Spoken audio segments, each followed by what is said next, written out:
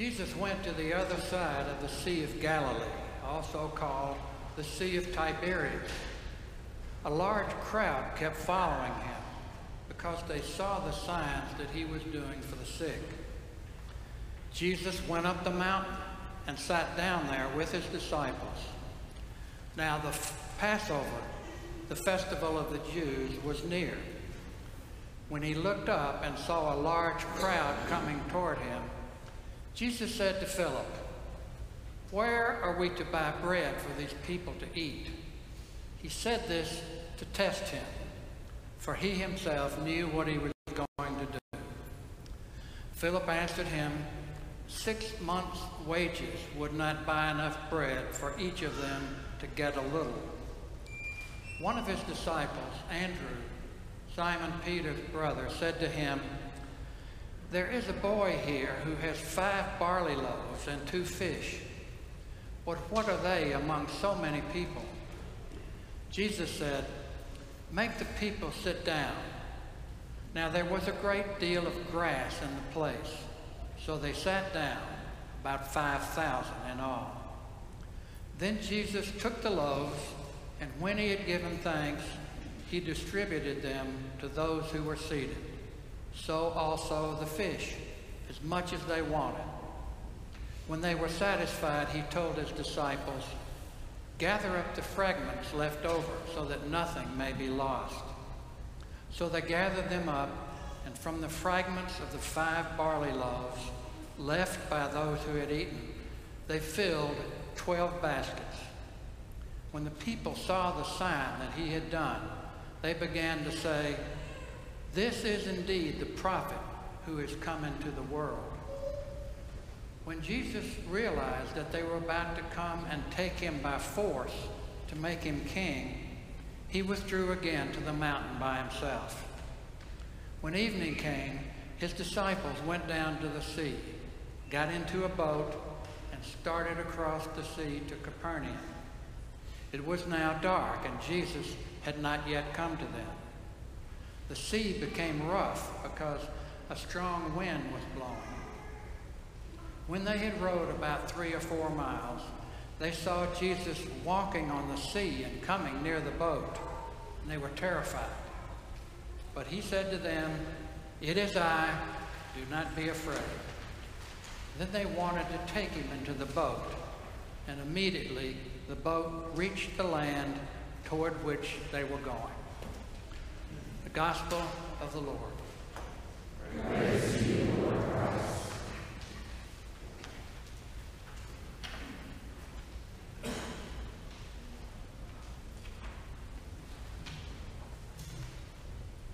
May the words of my mouth and the meditations of our hearts be always acceptable in your sight, O Lord, our strength and our Redeemer.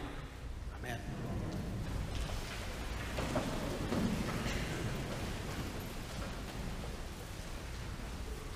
Imagine that you have just found out that you're going to have to take a test or will undergo a series of tests. That thought has the potential to set off an unwelcome set of emotions. In fact, it can immediately cause discomfort and anxiety and worry or a sense of failure. Remember how nervous you were when you went to take a test for your driver's license at age 16? A long time ago for most of us. It may bring back memories from high school or college days when a teacher suddenly announced in class that there would be a pop quiz. Oh my gosh, you were thinking, I'm totally unprepared. I didn't read the lesson assigned for today. What if I fail the test? What will my parents think? How will it affect my college application? Later in life, or the test or the series of tests may have been recommended for medical reasons. Maybe during a routine checkup you were found to be anemic. Further testing was recommended to find out why. Maybe you were anxiously awaiting the reports of a CT scan and a biopsy. Your patience is wearing thin. Your imagination is running wild, wondering if you have some dreaded disease. Test results are never available soon enough. Nowadays, probably the most common test we hear about is the one for coronavirus, often causing speculation like this. What if I test positive and have not yet gotten the vaccine? Or, how could I get it when I've already been vaccinated? How long must I be isolated? Do I need to get the intravenous medication right away? When can I see my children and grandchildren? The gospel lesson today refers to a person being tested. I bet you thought you were going to hear a sermon about Jesus walking on the water. Not today. It's about testing a person. When Jesus asked one of his disciples, Philip, about how they could buy enough bread to feed an enormous crowd of 5,000 people. The scene began near the Sea of Tiberias, where large crowds had followed Jesus after seeing the signs and miracles that he had performed. Now, these were not some of the influential and well-to-do people from Jerusalem, but rather they were the poor and hungry people who had followed Jesus in Galilee. Most likely they were tired from walking for miles to see and hear Jesus. He recognized this and wanted to feed them. Philip, probably a bit surprised and dumbfounded by Jesus' question, responded probably as most of us would. He calculated the enormous cost of buying enough bread to feed such a multitude, an amount far out of reach.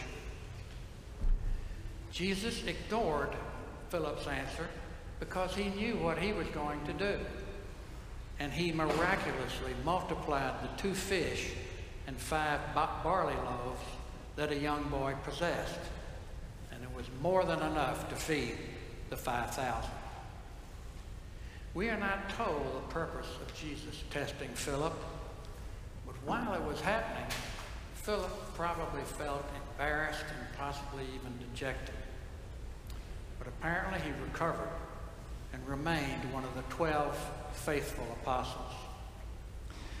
When the event was over and everyone had had their stomachs filled, the crowds were even more struck with the power and the miracles of Jesus. And they became eager to make him their king, even if by force, the scripture tells us. They felt he was the leader who could free them from Roman oppression and once again make Israel a powerful nation. Jesus, however, wanted no part of kingship and therefore slipped away from the crowds to the solitude of the mountain. Where do we see ourselves in this story? Are we not like the crowds, dazed by the miracle stories and enamored of the one who performed them, and now hungry for the guidance and protection of a new leader? Don't we want Jesus to be our personal king? A king who can make things right for us, give us the things we want. Don't we want a king who will take away all dangers, anxieties, fears, and risks, and give us peace and prosperity? Our new king could be one that directs all who disagree with us and do not think and act like us to come around to our way of thinking and acting. Right? No.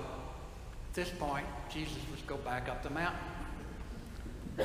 Jesus does not want to be the kind of king we want him to be, but rather a source of love and enlightenment as to how best to live our lives.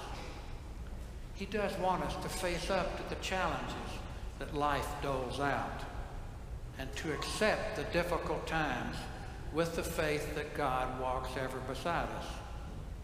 He wants us to embrace diversity, to honor and respect those whose lives and values are different from our own. He wants us not to look the other way when the opportunity arises to help someone in need. Jesus would like to see us in prayer, not only to praise God for our many blessings, but also to pray for our own needs as well as those of others, and for the peace and safety of our city, our nation, and the world. He would have us pray for our own personal transformation so that we may walk in his ways. So God, through Jesus, does test us, and often, if not today, then very soon. We learned of God's testing early on in the Bible with these words from Exodus.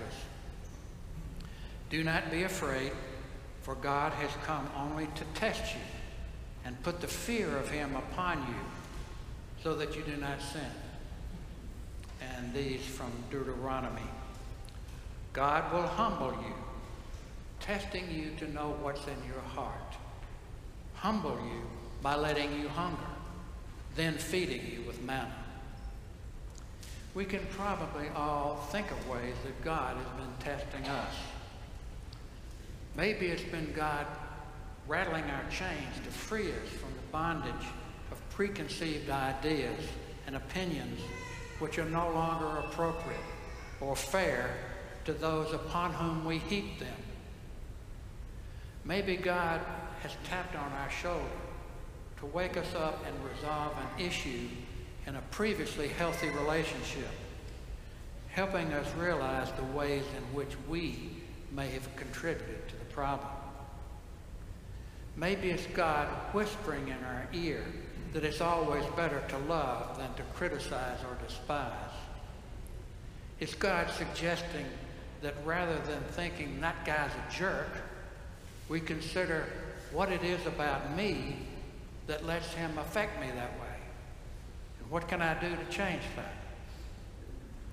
Living through a period of God's testing can often result in much happiness. The psalmist told us that weeping may spend the night, but joy comes in the morning.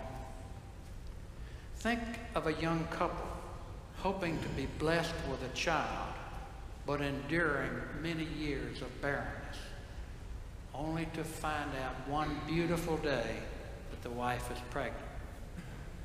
Maybe it could be a cancer patient racked with pain and the consequences of multiple forms of treatment, whose doctor finally found the medication that arrested the growth of his cancer. I'm sure you can all think of examples of other testing times. God testing us is not for punishment, but out of his love for us and his desire to teach us and make us stronger. So let us accept God's testing, live through it, revel in the joy of what we have learned, and go on to be disciples like Philip. Amen.